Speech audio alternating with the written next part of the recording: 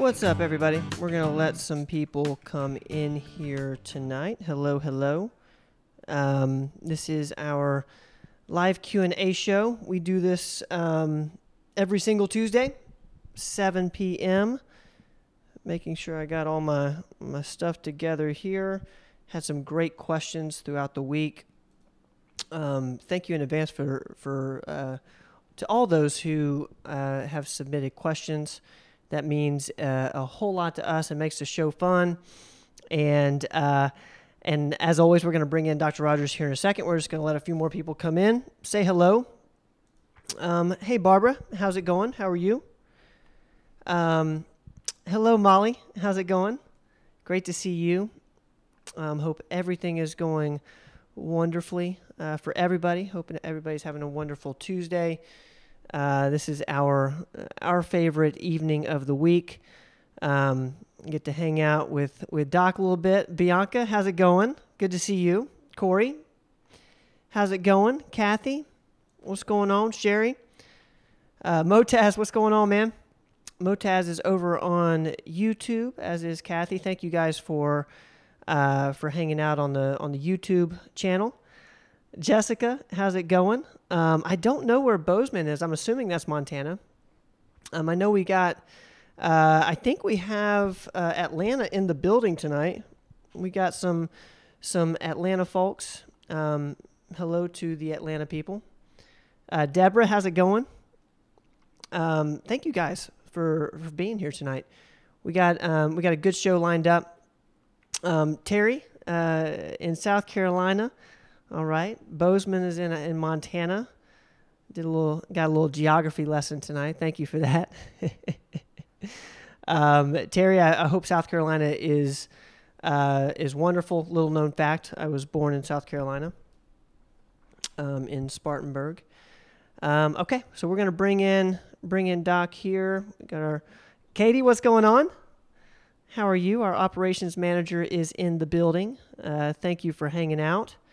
As always. Dr. Rogers, what's up, man? Hey, Ben, how are you? I am wonderful. We got a great crowd tonight. Lisa is here. Hello. Carter is here. Hello, Carter. How's it going? Love Carter. And miss you. Barbara, okay, we got questions coming in. We're going to get to those here in a bit. If you do have questions, Ben, it's good to have. We've got people from several different states tonight, and I'm really happy, especially the Nashville group we're going to welcome in. And I have pretty good news for you in Nashville. Hopefully, we're going to have a clinic there within a year. We're hoping for next summer that we'll have a clinic in Nashville that can help you out with your medical needs. We're excited. I'm excited about that. Excited about Nashville. If we have any Nashville people, say hello. I know Rose, a Nashville one. She sometimes hangs out. Mark, how's it going, man? Mark's got some great questions as always. I'm excited about getting to those. Okay, so we're gonna get in here to. I'm a little bit nervous about Mark's questions, but otherwise. I have to admit, I don't always get the Mark questions come in early, so I get to those last on Tuesdays.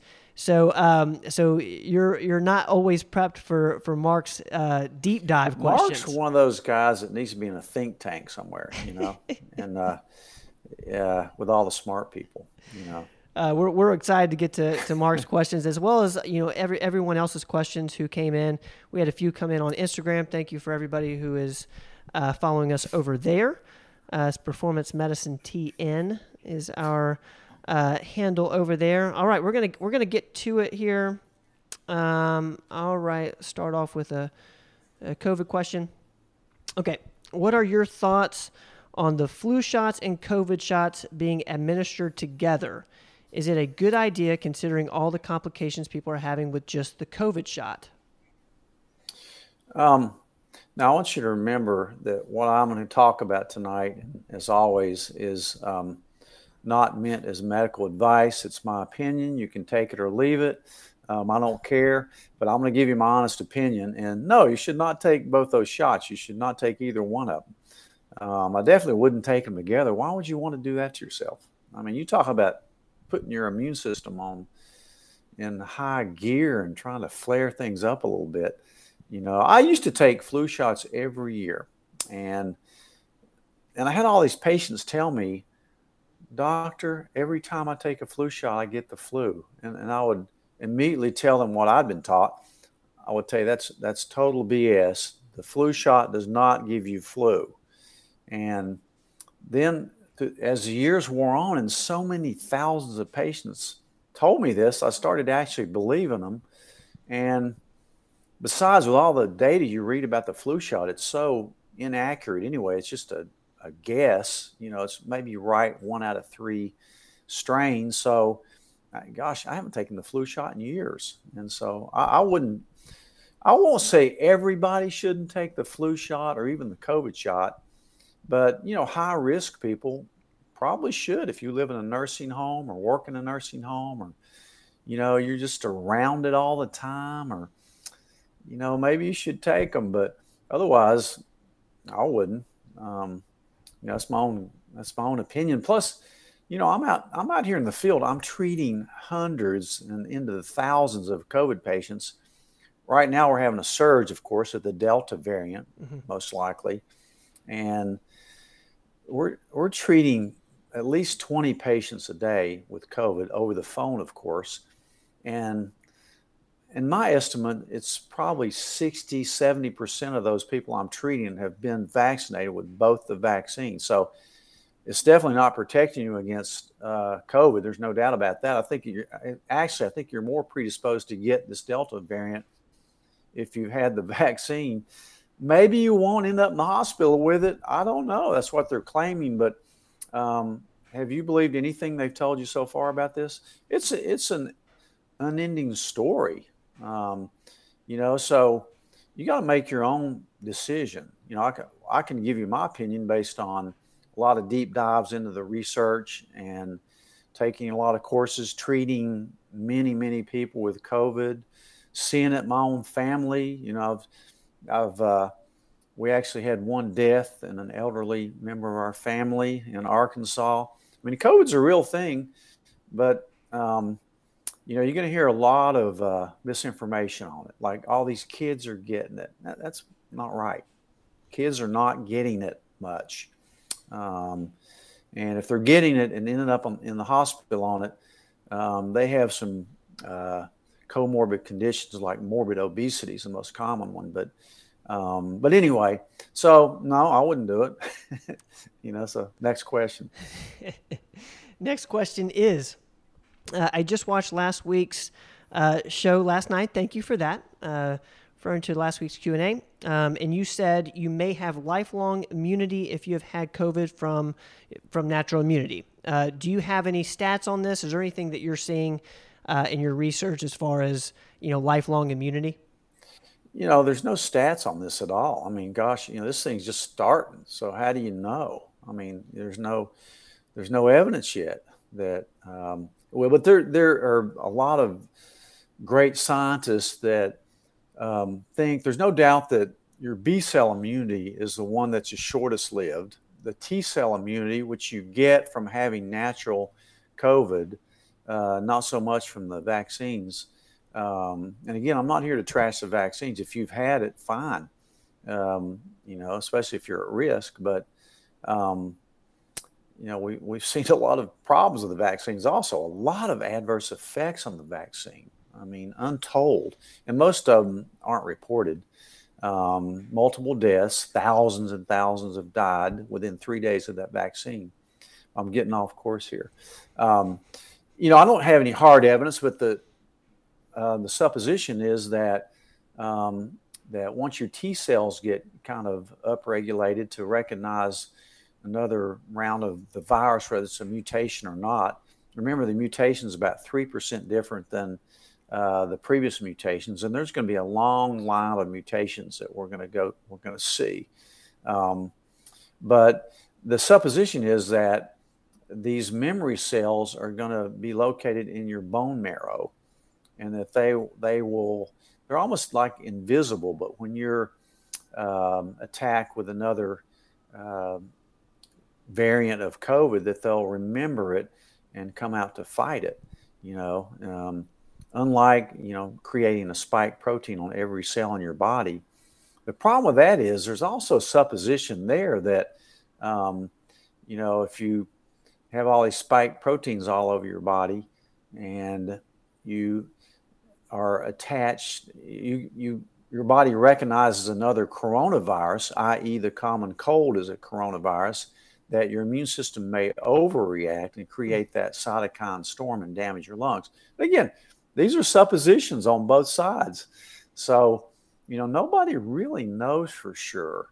But you have to choose. And, if you're a major risk of it, you might want to take the chance on the vaccine over getting the virus.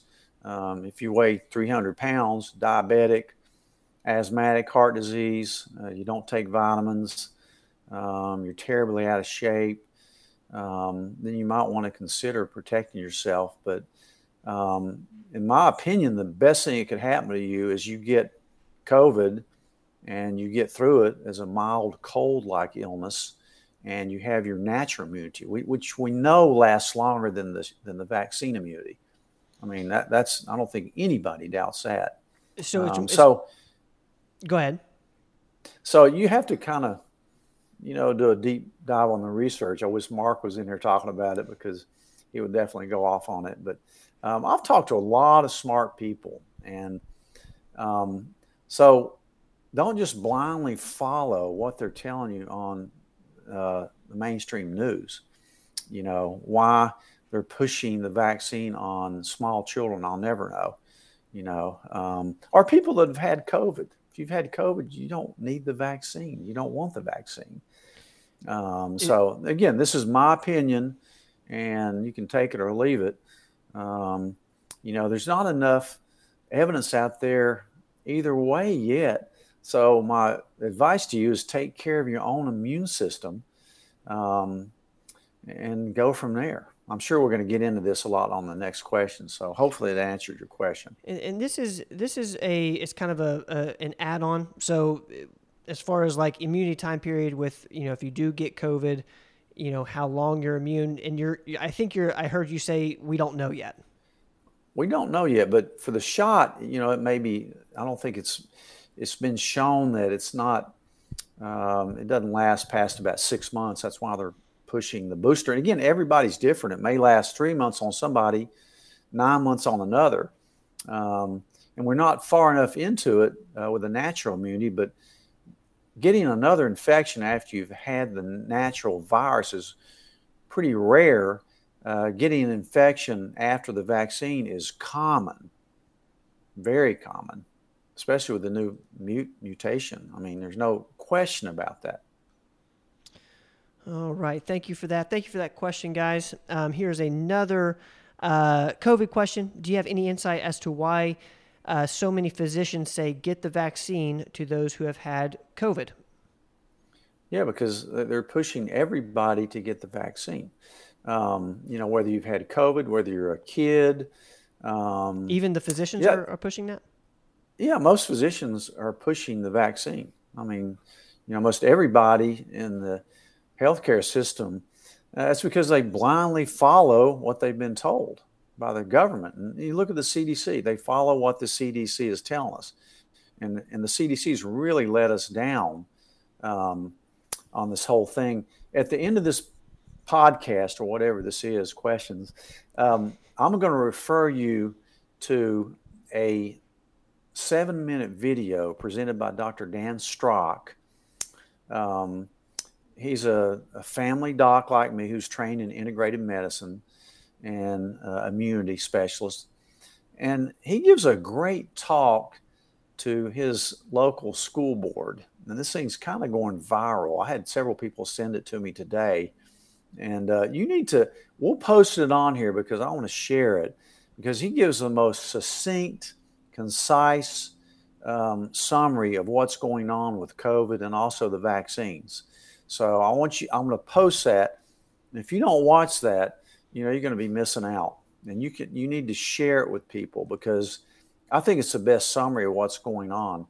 And I agree with him wholeheartedly. We're both treating COVID with ivermectin, and we're definitely on the same page. But we will link this in to where you can go to that video. It's 7 or 8 minutes, but it's well worth watching. So if we can find a link to that, and I'm sure some people in here have seen the video, we'll put that in the comments so that people have kind of easy access to it. Yeah, and if you don't get it tonight, we'll put it on our website Yeah. by tomorrow for sure. But I hope everybody sees it, because it's so much common sense, and it's so much science behind it that it's irrefutable. So, did I get to the question about how long? How long will the shot last, or natural immunity? Was that the question, Ben? Well, that was the one before, was how long natural immunity versus immunity with the shot. And you said with the shot it kind of varies. 6 months. Some people if 3 months. Natural immunity is longer, but that's pretty much all we know. Yeah, I'm not saying that they won't come up with a better vaccine. I'm always talking about the Novavax vaccine that may be a better vaccine, but I'll have to tell you, I was a little disappointed today because I treated my first patient that had the Novavax back in March, and now has COVID. So as of today, so that was a little disappointing for me. And they also asked them how they felt after the Novavax vaccine. They felt awful for about a whole day, But so that was a little bit disappointing. But and again, that was research. It hasn't been approved here in the U.S., but that was a trial. They definitely got the real thing, but 2 of them. But anyway, so there's breakthrough on that one too. So. All right. Well, here's another COVID question dealing with ivermectin. Having had COVID last December, do I need now to be taking ivermectin for this present outbreak? You have less need of it than a person that's had the vaccine, but I will tell you that my whole family's taking a once-a-week ivermectin, which is completely safe. And they're taking. 2 of my kids are taking it. All 3 of them, really. 2 of them had the natural COVID, did fine. It was like a mild cold, and they're both type 1 diabetics, by the way. But certainly I would, because it's not going to hurt you, and it may even protect you a little bit. It's probably kind of protection on top of protection. You're the least person that needs it, but it's not going to hurt you to do it. Because we're going to be facing other variations of this thing. All right. Do you tell people to cycle on and off that, out of curiosity? Because you mentioned that we've been taking ivermectin prophylactically. Do you suggest cycling off, or just... No, but if it disappears in your community entirely, you can get off of it, and if it starts making a comeback, another mutation comes out, then get back on it. All right. Let's get to the next one here. I'll just remind everybody, we got a few more minutes of questions that have come in throughout the week.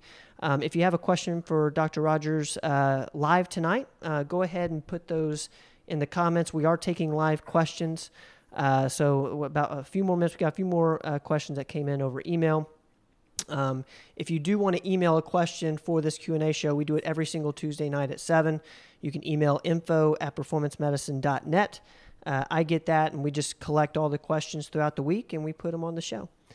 All right, let's get to this one here. Thoughts on some of these words. Thoughts on Azelastine as a prophylaxis. Would it be safe for children to use that cannot get or do not want the vaccine? Yeah, Yeah, it's a nasal spray. It's an antihistamine nasal spray, and it's been shown to kill the virus, at least in vitro. So, I thought about ordering some myself, but I found another little product today that I'm thinking about getting. It's actually a nasal spray with xylitol in it, and it's supposed to be very effective against getting in your nose and mouth as well. Of course, xylitol is a sugar alcohol. We've known for a while that it's protective. It's protective against viral illnesses, so also cavities in your mouth. So, yeah, I'm not against that at all. I think it may help. Next Make question. sure they're taking their vitamins too. Do you believe that vaccinated people can still shed the virus to others even if they do not show symptoms to some level of immunity they may have? Not sure what that second part is, but do you believe that vaccinated people can still shed the virus? I don't not only believe that, I think they're shedding the virus. I think they're responsible for some of these outbreaks that we have. It seems like whenever we push the vaccines, more people get COVID. So um, I definitely think that's occurring. I've seen it. Like I've seen several patients that get paranoid. I've seen some grandparents get the vaccine. Their families finally allow them to go travel and visit everybody, and at a family reunion, and boom, everybody in the darn family has it And with no other reason for it. So again, there's no double-blind studies on that, but my own personal feeling is it's these vaccinated people are shedding the virus. There's no doubt that the vaccines don't prevent you from getting COVID, and they don't prevent you from shedding it either. Why else would they tell you to wear a mask? They're starting to realize that even though the masks aren't effective.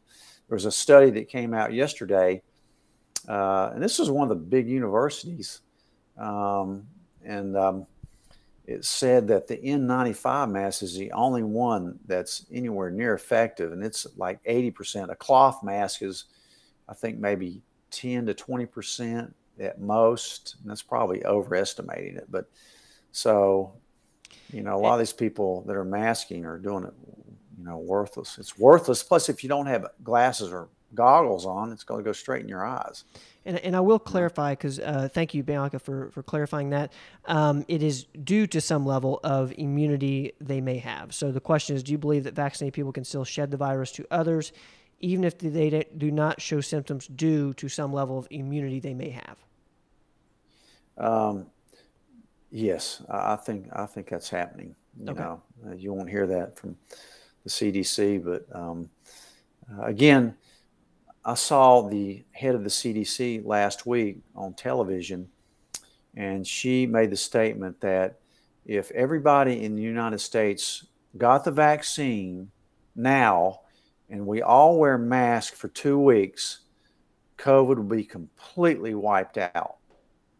And if you believe that, you must be from a different planet, because I certainly don't believe that at all. I think we'd see more of it. Personally, I do. But anyway, we're gonna get to a little bit of a break from the COVID questions and on to a hormone question. My 24-year-old daughter had a hormone panel because of low energy.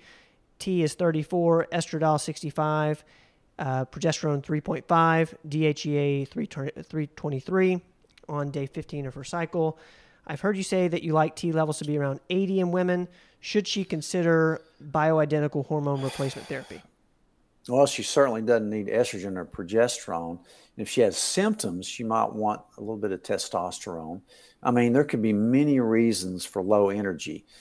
She definitely needs a more complete panel done, like a Cleveland panel that will show adrenal function, insulin levels, vitamin levels, thyroid, ferritin. I've already said that.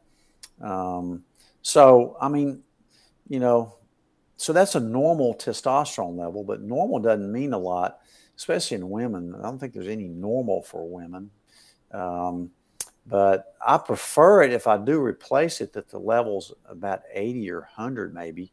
But it just depends on the symptoms and what else is going on. Hormones are complex. And a 24-year-old woman should have plenty of hormones. But she may have some other dysfunction, some other or less than optimal level. So you can't just look at a level and say everything's normal there. But it is normal. But is it optimal? It's optimal, except maybe for on the testosterone level, and that if symptoms, then if everything else is ruled out, then you could try a little bit of T cream and see how it worked. And So, you mentioned Cleveland Heart Panel. We did an Explain This episode with Robin Riddle.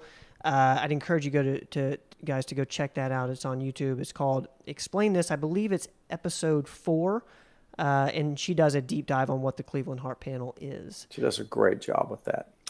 Okay, let's go to the next one here. Have you heard about the studies with carrageenan nasal sprays, and is that an OT spray or by prescription? That's a hard one to pronounce. I'm not even going to pronounce it, but all I know is I don't want that stuff in my almond milk. It's not. It's kind of a toxin.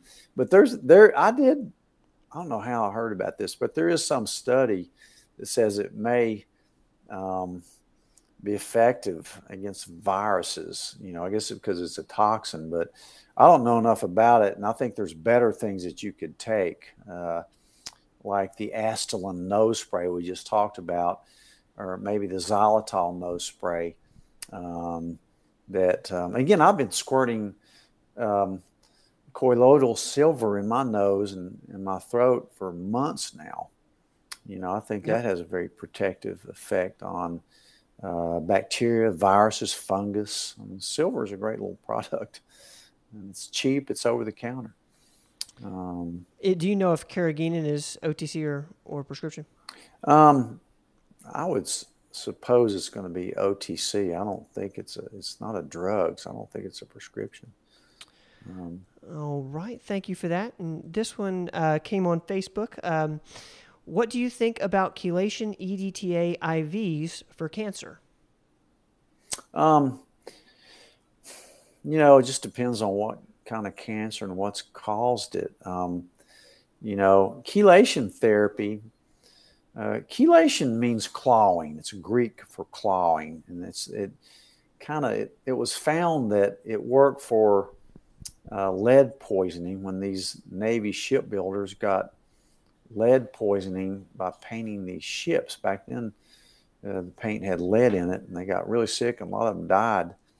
But so they started doing chelation intravenously to detox them from the lead. So traditionally it's used for heavy metal detoxification. For cancer, I don't think it's as proven. I know a lot of people do it. You can't do it in Tennessee. IV legally, there's some people that do it, but it's not really legal in Tennessee. But certainly Virginia, North Carolina, some surrounding states, you can get it done. I think it's more effective really for getting calcium out of your coronary arteries. That's what most people that I know take it for. Matter of fact, I take it orally for that. It's dirt cheap. I mean, it's safe. They put it in baby food, and it's maybe not as quick as the IV chelation, but it's certainly, if you just do it daily, there's a lot of evidence that it probably is going to lower your coronary calcium scoring. That's why I'm doing it. I went from a perfect 0 10 years ago to 92 this year. So I'm definitely getting a little bit of calcium deposits in my coronary arteries. It's not a whole lot, but it's all sitting in my LAD. So I want to do something about it, I do the oral EDTA. So, I'm hesitant to say that IV chelation is going to work for cancer. Of course, I really like IV vitamin C, for that purpose. You can't go around claiming that it works for it.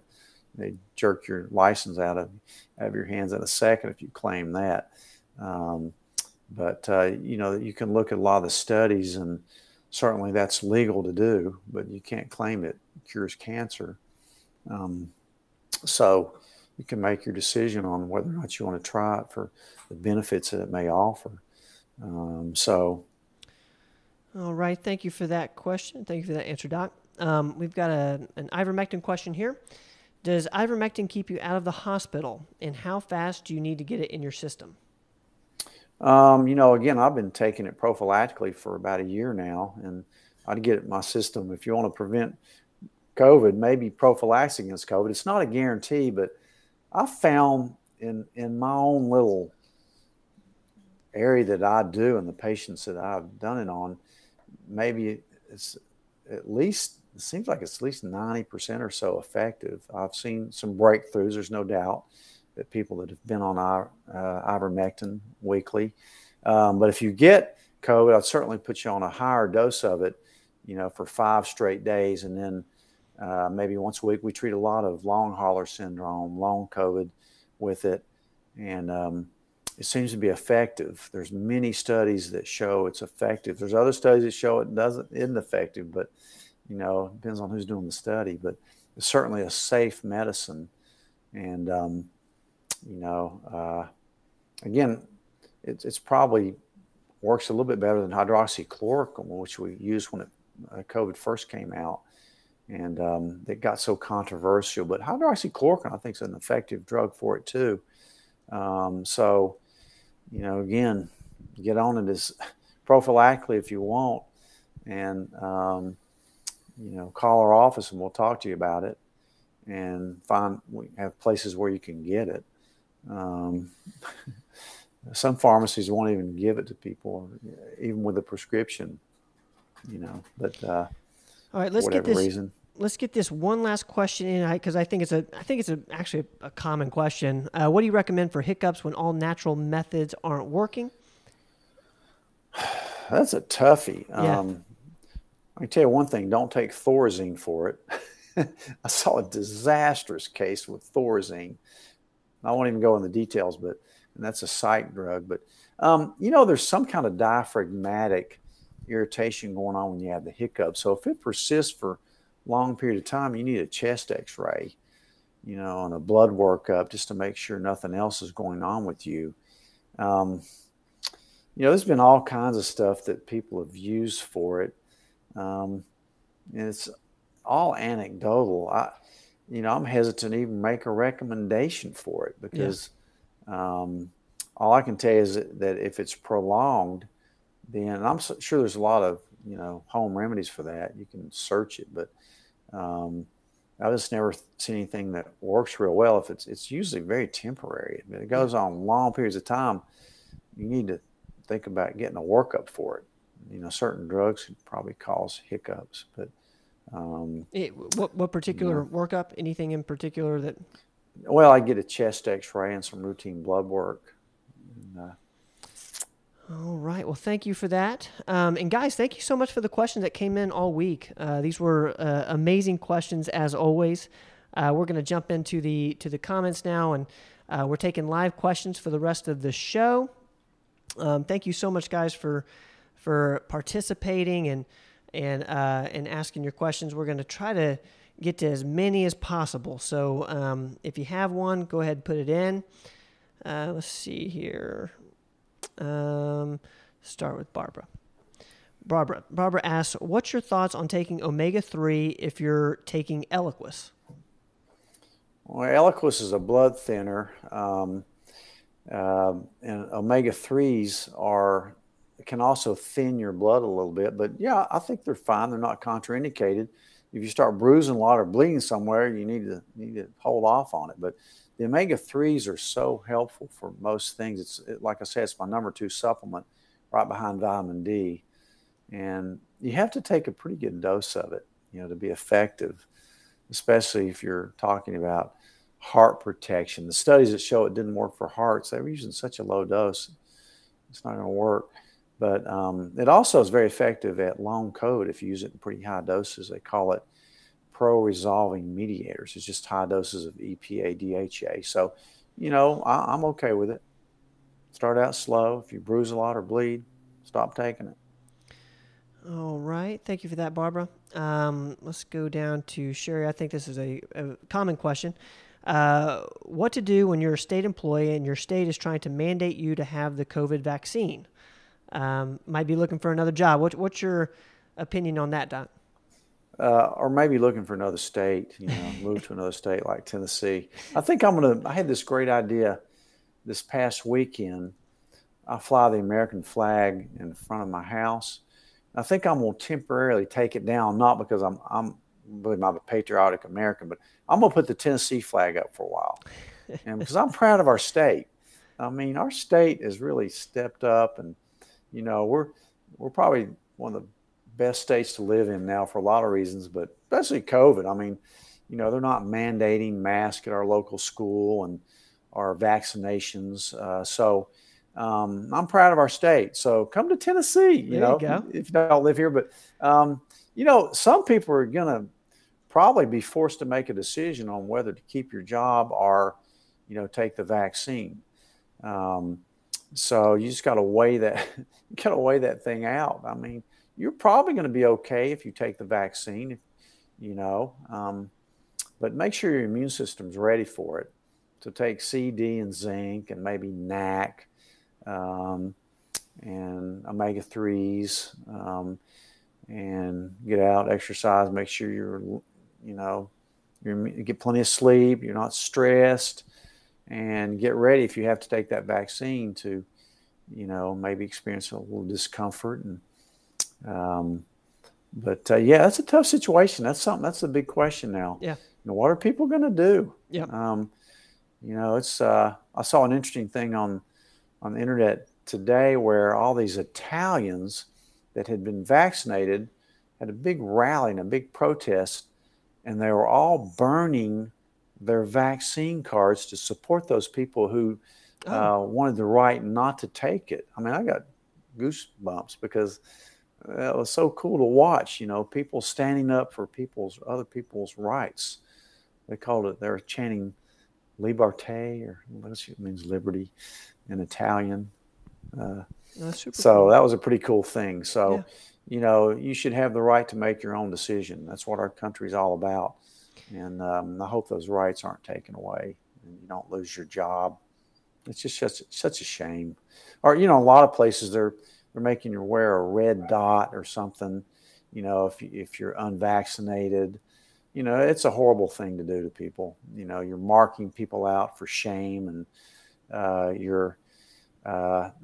so if you get around somebody, I'm not going to mention what, this is a huge company, and there's several of them doing it.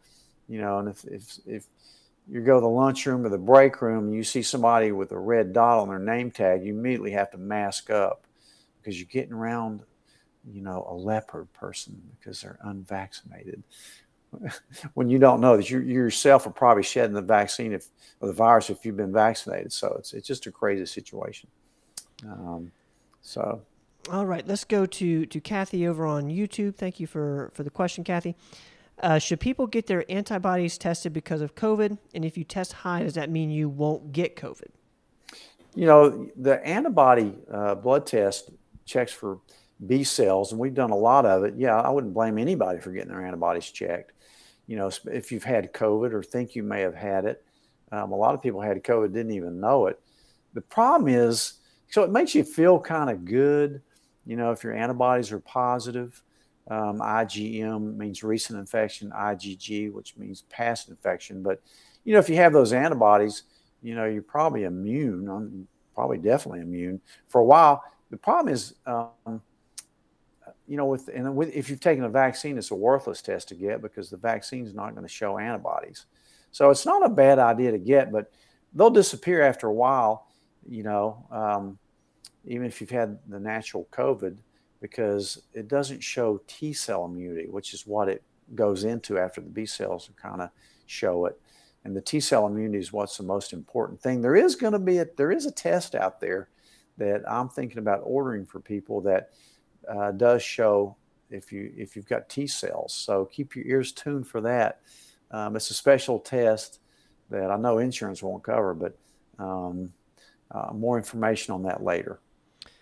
All right. Good question. And guys, if you want to watch the video that Dr. Rogers mentioned, thank you, Katie, for posting this. This is the link to the YouTube video. What was the doctor's name? I'm sorry. Hang on.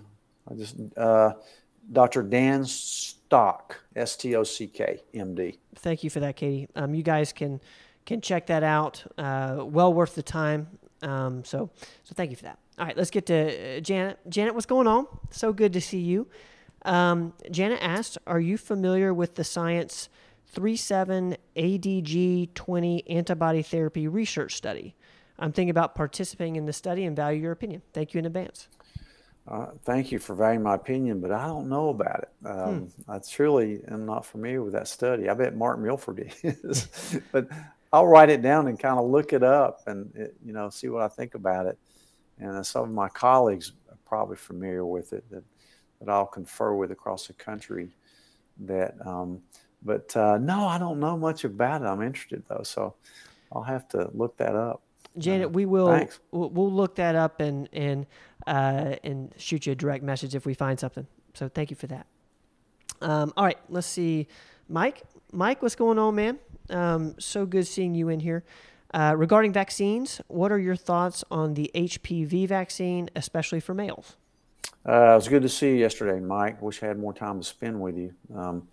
But when you came by, unfortunately, I was trying to dig a bullet out of a patient's arm yesterday. I don't get to do that much, but I actually removed a bullet from his arm in my office. So that was a lot of fun. So I was busy, but I saw you. But anyway, sorry I didn't get to spend a lot of time with you. But and by the way, I got it. It was really sharp and fragmented. It was a 45 caliber bullet. But if you get shot, I will tell you, go to the emergency room. Don't come into my office. This bullet had been in there for a few years. Yeah, I was getting ready to clarify it. Say, yeah. Hey, go to the ER, guys, if something like that happens. And this bullet ricocheted off a steel post and went back into his arm. A big bullet would have killed him if it hit anywhere else. So don't shoot your gun at target practice at something like a steel target. Tip. So, Mike, I think the HPV vaccine is great. The human papillomavirus, they recommend it to males and females at a young age. And I certainly told my kids about it. That at that time, when they first came out, it was just for females, but males can get it too. And it can cause cancer later in life. So, I think they're going to give this vaccine, which is not like the COVID vaccine, please. But I think it's a good thing because HPV doesn't only cause warts, it can kill you because it can cause cancer. So I'm all for it. All right. Thank you for that question. Again, Mike. I'm not an anti-vaxxer. Right. This COVID vaccine is not like your typical vaccine. It's not even a vaccine, really. It's gene therapy that they call a vaccine. All right. So Carol asks, you said reinfection is rare. With this latest surge, are there any stats out there on reinfection of those that have had COVID but are not vaccinated? Have you treated any reinfections of those who have not been vaccinated? I'm trying to think, and I'm going to try to tally my own thing up because when I treat COVID now, I have a specific flow sheet, and now I'm putting vaccinated or unvaccinated, and I just can't say that I've seen it. I don't think I've heard of it, but I haven't actually. Don't think I've treated any patients that have had COVID, the COVID disease that I've had to treat twice. Of course, unvaccinated I've treated many, and vaccinated I've treated many. And there's a thought that maybe the vaccine may protect you against being hospitalized or death. So maybe so. I don't know, but I haven't seen any that I've had to retreat. But I'm sure there's a few out there that have had it more than once, but I think it's pretty rare. Thank you for that, Carol. Tracy, what's going on, Tracy? Good to see you as always. Should I be taking ivermectin prior to traveling out of the country, and how soon to start it before I travel? Yeah, I would definitely recommend anybody get on it right now while we're surging. Yeah, I would definitely take it while you're traveling, while you're here. Yeah, my recommendations are yes, take it. Call the office. So I guess how soon would be now? Now's the time.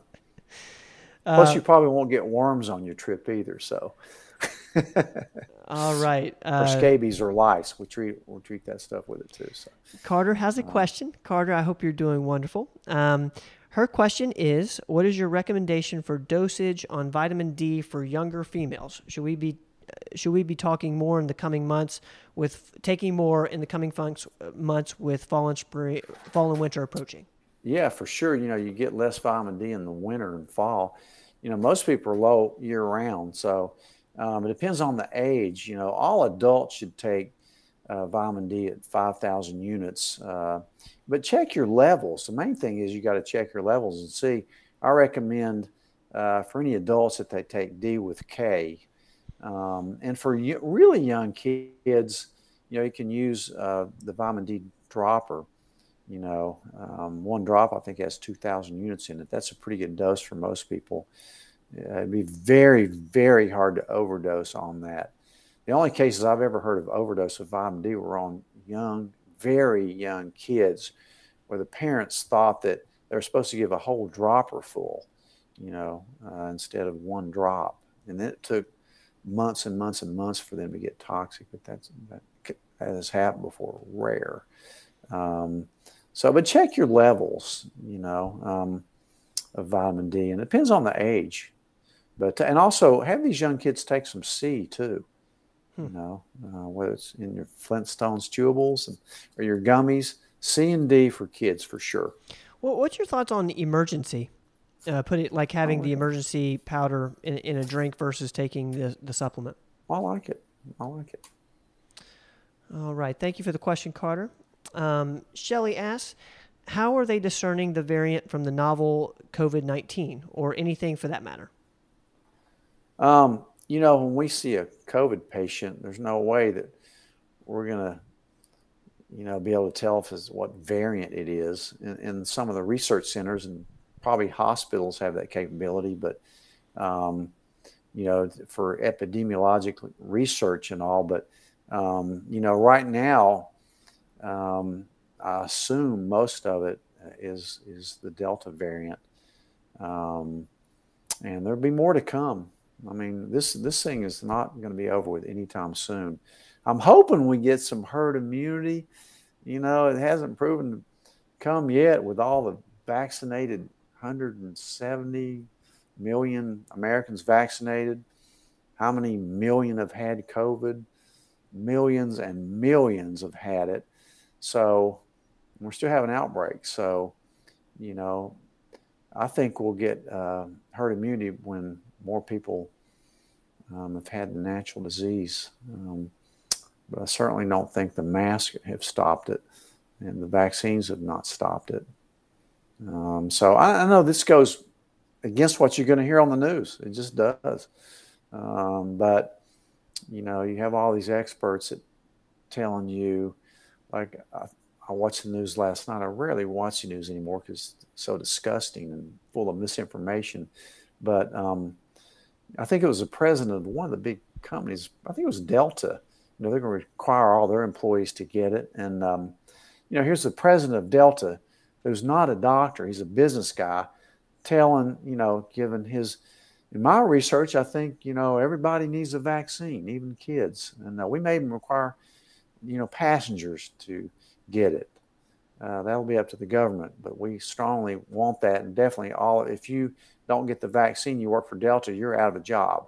So, but he's talking like he was a doctor or something, like he treated it or, taking, he was just a regular person. He didn't know jack about COVID.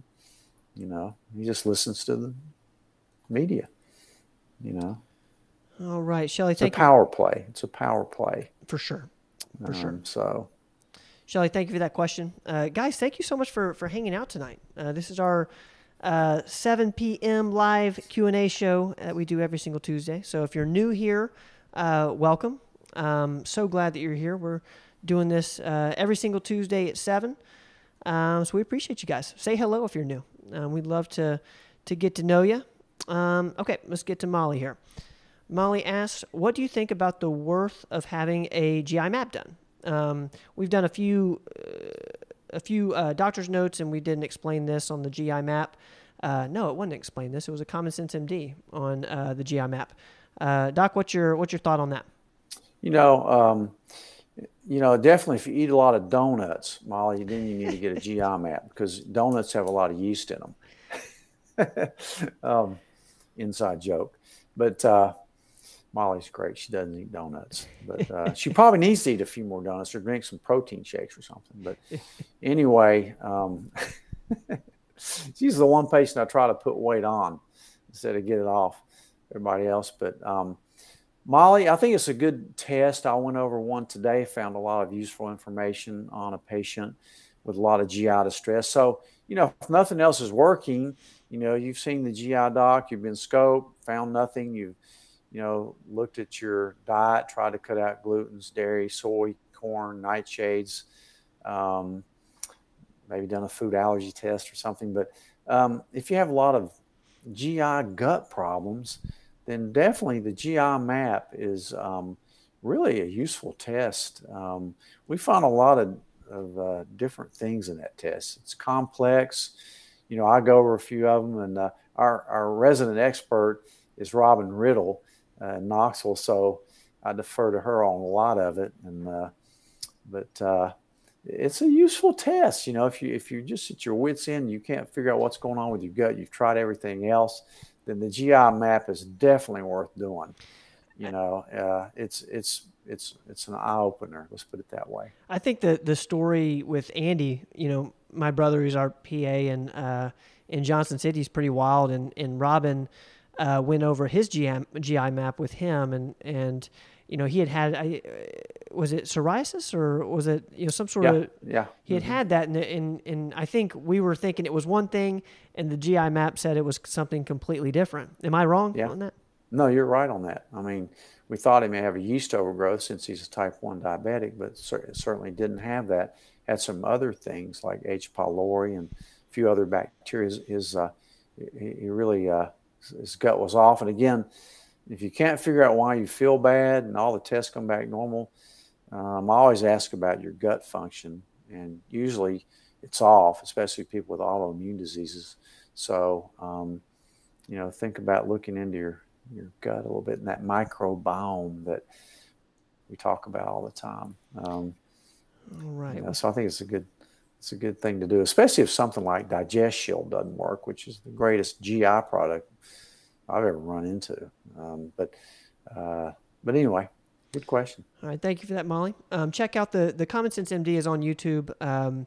There is I think Dr. Rogers and Robin are doing a little conversation about it. Super informative around that test. What's up, Mark? Mark asks, can you recommend any peptides for therapeutic use in the prevention of COVID-19? Man, that's a good question. There's been a lot of talk about, of course, I love peptides, which are just a string of amino acids meant to act as a signaler, almost like a hormone would act to signal part of your body to produce an effect, like Samorelin or Ipamorelin will cause your own body to produce more growth hormone, which is beneficial, which can't hurt. But yeah, I would say, the one I would probably lean to is probably BPC 157. It's BPC stands for Body Protection Complex. So there's a lot of evidence that it definitely helps your gut. And that's another thing I'll add to gut dysfunction is BPC 157. But it's also got a lot of immune stimulating properties. So I think that's one I would definitely think about getting. There's so many peptides out there with a lot of claims. But that's a great question. That'd be my favorite for that. Again, along with the vitamin NAC, N-acetylcysteine, definitely you should be taking that right now, especially if you have COVID or long hauler syndrome. But I'm sure Mark's going to send me a bunch of stuff on peptides tomorrow, and then I'll have to go through at 6 a.m. to look at it. Thanks, Mark. Thank you for that question, Mark. Michaela kind of picks up on that. What are your thoughts on, you just said it and I lost it. I know it's NAC and quercetin in helping fight off COVID. Why don't you pronounce that? Excellent. Yeah, that's wild that we just got that because I just said it. Yeah, definitely NAC is it increases your body's own production of glutathione, which is the body's most potent antioxidant. It's very hard to take it oral. You can get a liposomal glutathione and it may work, but I like NAC, the precursor. And of course, quercetin's one of those flavonoids that is really helpful for taking every day for your immune system. Certainly, if you get COVID, you need to add that to your regimen. That's in our protocol. So, great question. Thank you for that question, Michaela. Okay, let's get to a few more here. Ravonda asks, any new studies in helping people regain their sense of smell post-COVID? This 14-year-old had mild symptoms and is post-COVID 4 months. Yeah, that's a toughie, and it doesn't seem to matter how severe or mild your disease was if you had the olfactory tract involved, which is your sense of smell. You can still get it, and it can last for months. Usually it clears up. I would recommend using Flonase, which is a nasal steroid spray. That helps in a lot of cases. Sometimes I'll use ivermectin. That seems to speed up the recovery process a lot. Sometimes, if nothing else works, I'll use a little oral steroid. And also, you can kind of retrain your sense of smell. I have one patient who hadn't had any smell for a year post-COVID. But anyway, so retraining your sense of smell, meaning, pour some different substances in a bowl and like coffee or cinnamon and put your nose up to it and smell it, and you'll associate that. This is cinnamon. Smell it, cinnamon. You kind of retrain your brain like that a little bit. That's interesting. Kind of like Pavlov's dogs, I guess. I don't know. Yeah, but do some of those things and, look at that. I actually think this next one's a really interesting question. Because, we've talked about it, off air. And so I actually know this, but we haven't talked about this publicly at all. What is the success rate for the COVID patients that you have treated? Hospitalizations, death? Gosh, I know we have a good track record. There's been 2 deaths that out of the thousands of people, and they both had comorbidities. Unfortunately, probably didn't get treated early enough. Maybe one of them did, but it's just tragic. And occasionally, I haven't had any, but there's an occasional outlier that will be, a young, younger, like 30, 35-year-old that will get it and die, usually without being treated until it's too late. But so 2 deaths. I've had, I should have kept track of this as far as how many people I've treated and whether they ended up in the hospital. But, gosh, we'll start home O2 on oxygen on people. We'll try to keep them out of the hospital. So we've had a very good success rate. I would estimate that maybe 15 or 20 I've recommended they go to the hospital. But they usually do a lot better if they're on the medicines by that time. Yeah. And, but, if their O2 sats drop, below 90, I start getting really worried. I really pop up their steroid use and do a few other things. Of course, with nebulizers, maybe home O2. There's been a handful of patients that I have begged to go to the hospital. They just wouldn't do it, and they made it. I had to send oxygen to their house, but a lot of prayer with those people. But but a good question. So I think we've had a really good track record, and so there's no doubt in my mind that early treatment really helps. Yeah. Okay, let's go to this one. Heather over on YouTube. Hello, Heather. Thank you for hanging out with us. Hi, you guys are a gift in truth and medicine. Oh, thank you. We really appreciate that. I'm a nurse practitioner in Georgia. Shout out to all the nurse practitioners out there. So pumped to have the nurse practitioners with us. Can you break down the ivermectin dosage guidelines for COVID prevention, post-exposure, and current illness?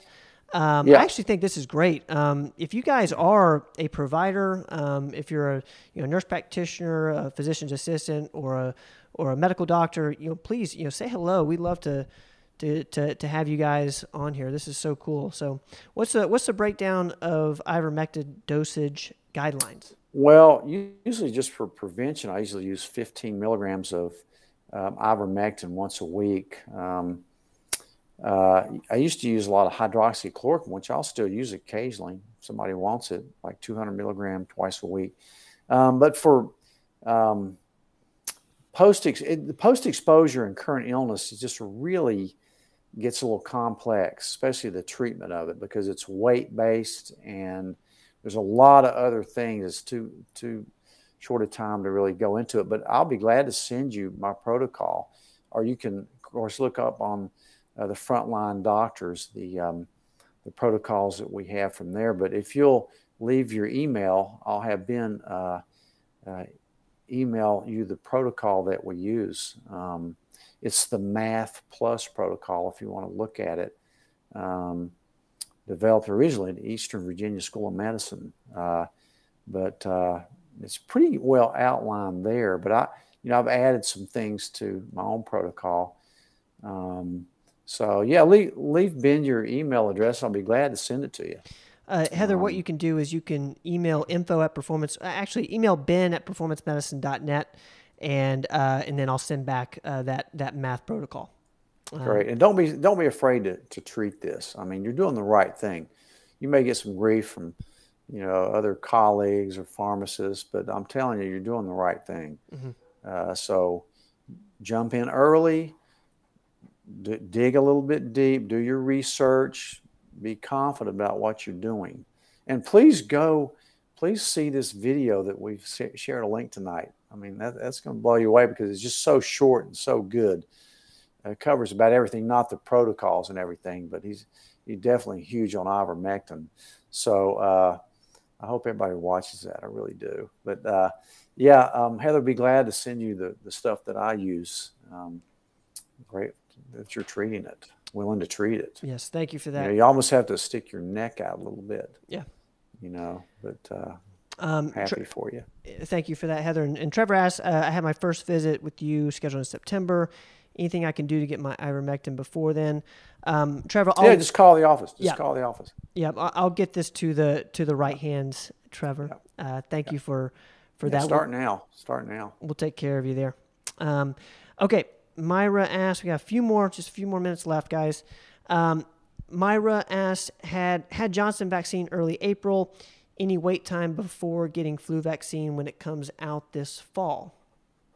Not really. If you decide to get the flu vaccine, back when I took it, I used to get it in November, so it'd kind of cover you till spring. So I mean, you could get it anytime you wanted, and you'd probably do fine with it.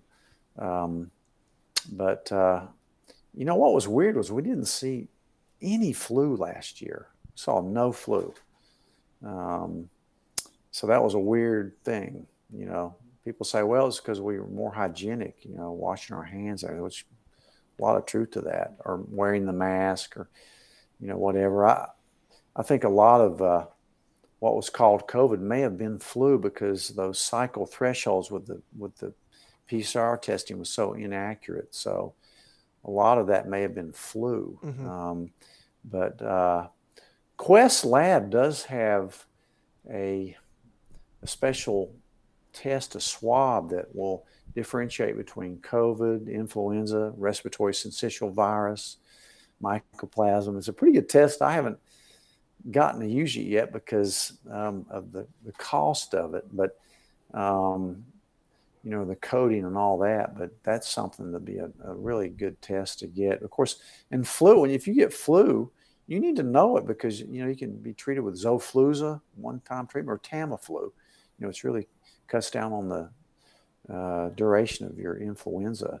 So, gosh, it's going to be interesting about the flu vaccine this year with all the work on the other vaccine. Makes you wonder if it's going to be accurate because usually it's about 30% effective, sometimes a little bit more. But I'm not against you taking it, but, certainly do the other stuff to protect yourself. And if you think you have the flu or COVID, get a test to see which one it is. All right. RSV, we're seeing a lot of RSV too. What's RSV? Respiratory syncytial virus. You think of, kids getting that, which they do more often, but even adults can get it too. Right. Well, thank you for that question. Good question, Myra. Guys, that's going to do it for tonight. Man, what a show. This has been such a great show. We've got great questions. They came in the comments. They came out throughout the week. Just really want to say thank you to everybody who is hanging out with us tonight, who's making this show really fun for us. And remember, like, I think it's, your questions, really help a lot of people. So, for the people who ask questions, that means a lot to us. It means a lot to, the community here. And so we really appreciate it. We really appreciate the questions. It's not easy to do that. It helps us help more people. So thank you for doing that. Dr. Rogers, thank you for your time today, man. Thanks, Ben. Enjoyed it. We'll see you next week. Fun as always. We love you guys. We will be back next week, Tuesday, same time. Our live Q&A with Dr. Rogers. We're going to do this every single week. We love you. Thank you so much for being here. If you're new here, welcome. Hope to see you back. If you have not, real quick act, if you've not subscribed to the YouTube channel, do it. We put all of our videos up there as soon as they're ready. So typically on Tuesday, we upload between 2 and 3 videos. And then throughout the week, we do our best to get everything out there. So YouTube channel, Performance Medicine, we really appreciate it. Guys, love you. We're going to get out of here. See y'all next week. Don't go away.